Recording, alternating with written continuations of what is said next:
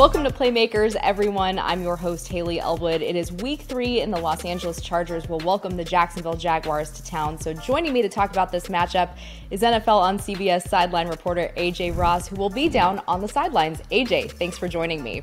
Thank you so much for having me. I'm excited. Yeah, so we're going to give the big old disclaimer here before we get into it, and that is we are taping this on a Tuesday. The Chargers have not taken the field. No one knows really at this point what is going to happen, notably most with Justin Herbert and his status for Sunday. But we're going to go with it. Who knows? It might be outdated by the time Sunday rolls around, but we're going to do our best here. Sounds good. All right, AJ, so as I said, we're not totally sure on the status of Justin Herbert, but overall, what are you looking at in this matchup?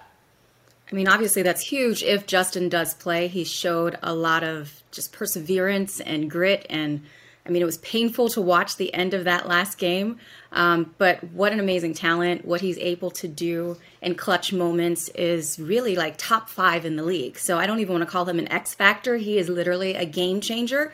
But this Jags defense is an entirely different group than years before. So you cannot sleep on this Jags team. This could be a sneaky game for the Chargers, depending on who plays. And so, yeah, it's an important matchup. You can't count these Jags out whatsoever. No, that certainly seems to be the case right now, just through the first couple weeks of the season. But let's kind of start here. If Herbert can't go, and say Chase Daniel has to assume the position of the starting quarterback role on Sunday, how does his veteran presence, having been there before, benefit this offense? It's a good thought to think of his veteran presence transferring into a game scenario. But again, looking at what the Jaguars did to the Colts last week, Matt Ryan has just as much, I think, one season on top of Chase Daniel. I think 15 compared to 14 seasons. And obviously Matt Ryan's resume compared to Chase Daniel day and night, not, counting the guy out whatsoever, but I think he's only had like 5 starts in 14 seasons, 5 touchdowns, maybe a little over 1,200 yards. Of course, leadership and poise can be something critical against a pass rush, like what the Jags will probably be doing on Sunday. But it's day and night compared to if Herbert's in the game, if Chase Daniel is under center, 2 entirely different teams. So I would expect a lot of, on the ground action with the Chargers. If Chase Daniel is the starting quarterback, you'll see a lot of Austin Eckler, I would anticipate. And the defense will really have to step up and kind of compensate and hopefully get some turnovers that'll equate to points. Absolutely. And flipping to that Chargers defense, Derwin James, obviously just such a presence when he's healthy. We saw the impact he had on Travis Kelce in last Thursday's game. How can he be a game changer on that side of the ball?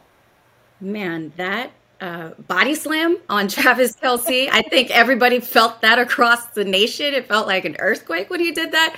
Derwin James is just a unique talent. I mean, he's a force, and his energy on the field, you can feel it's palpable, it's contagious. So, obviously on the defensive side of the ball, his presence can, dictate a game immensely. But it's going to have to be a collective effort, and they're going to have to apply consistent pressure up front on Travis Lawrence. Like, that's going to be, I think, really the big key for the Chargers defense in this one. Or Trevor Lawrence. So Trevor Lawrence. And we'll get to Trevor Lawrence now. Let's talk about these Jags for a little bit. You mentioned it. They blanked the Colts in week 2. There's a new head coach. You mentioned some new pieces on defense. But overall, why is this such a different Jacksonville team than maybe what we saw a year ago? Well, Trevor, for one, is doing extremely well through the first 2 weeks. His completion percentage just this last game, 83%, is a career high for him. I think he completed 25 of 30 passes, which, he hasn't, even all of last season, had that high of a completion percentage or a quarterback rating. So he's coming into his own. They often say with quarterbacks, the year 2 leap is a, defining factor in what, not just they do that year 2, but moving forward with their careers. And he has key pieces around him now. He has Christian Kirk, Zay Jones, and their run game is also, opening up a bit. So, offensively, it's a different team. And I've mentioned defensively, it's a different team. So I think this is really going to be an interesting matchup. And we'll see what happens.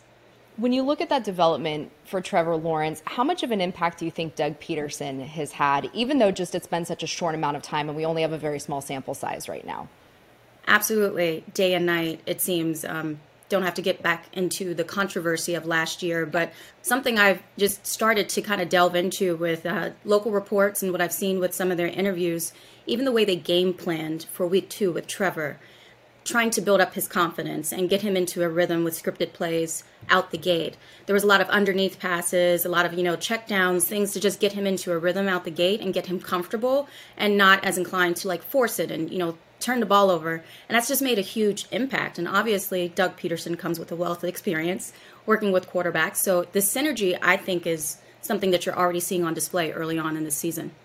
So let's get into this Jags defense. 3 interceptions last week of Matt Ryan. I believe former Charger Rayshon Jenkins had one of those. What is causing them right now to just mesh so well?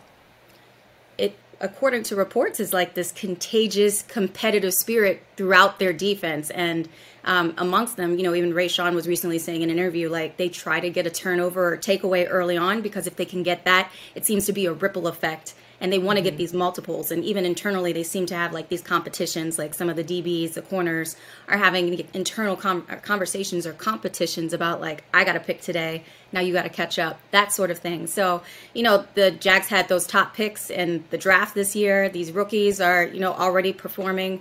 2 linebackers they drafted very early. So, again, it's a whole new face on this defense. And they believe that they can win. They do not have that carryover from years past with, these negative connotations about the Jaguars of the old. This is a brand new team. It's a new day. And this defense is young and they're hungry.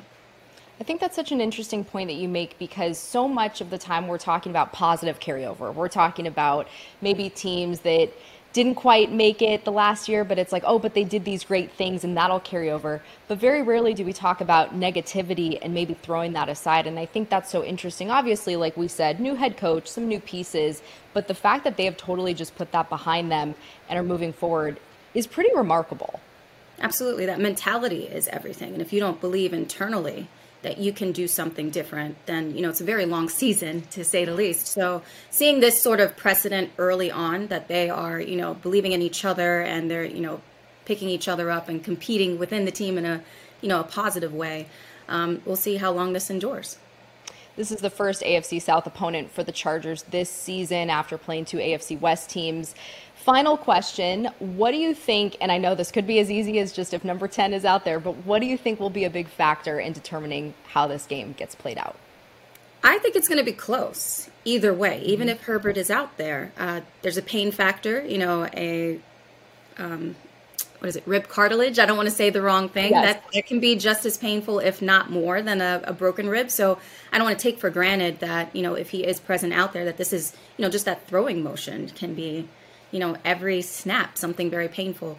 I think it will come down to, maybe some 4th down calls on both sides of the ball. Not both sides, but both teams. And these are 2 coaches that like to gamble a bit. So I think there's a lot of variables in this one as far as time of possession, how often they may go for it on 4th down, how well each of these quarterbacks, whomever may be out there, takes care of the ball. And obviously defense, there's some big names on both these teams. So, I don't want to put it all on Justin's shoulders. But I hope he heals up and he's out there. We hope that too. I think every Chargers fan is lighting candles and praying for that to happen this week. But AJ, we will see you out at SoFi on Sunday. Thanks so much for coming on. Thanks so much for having me. Looking forward to it.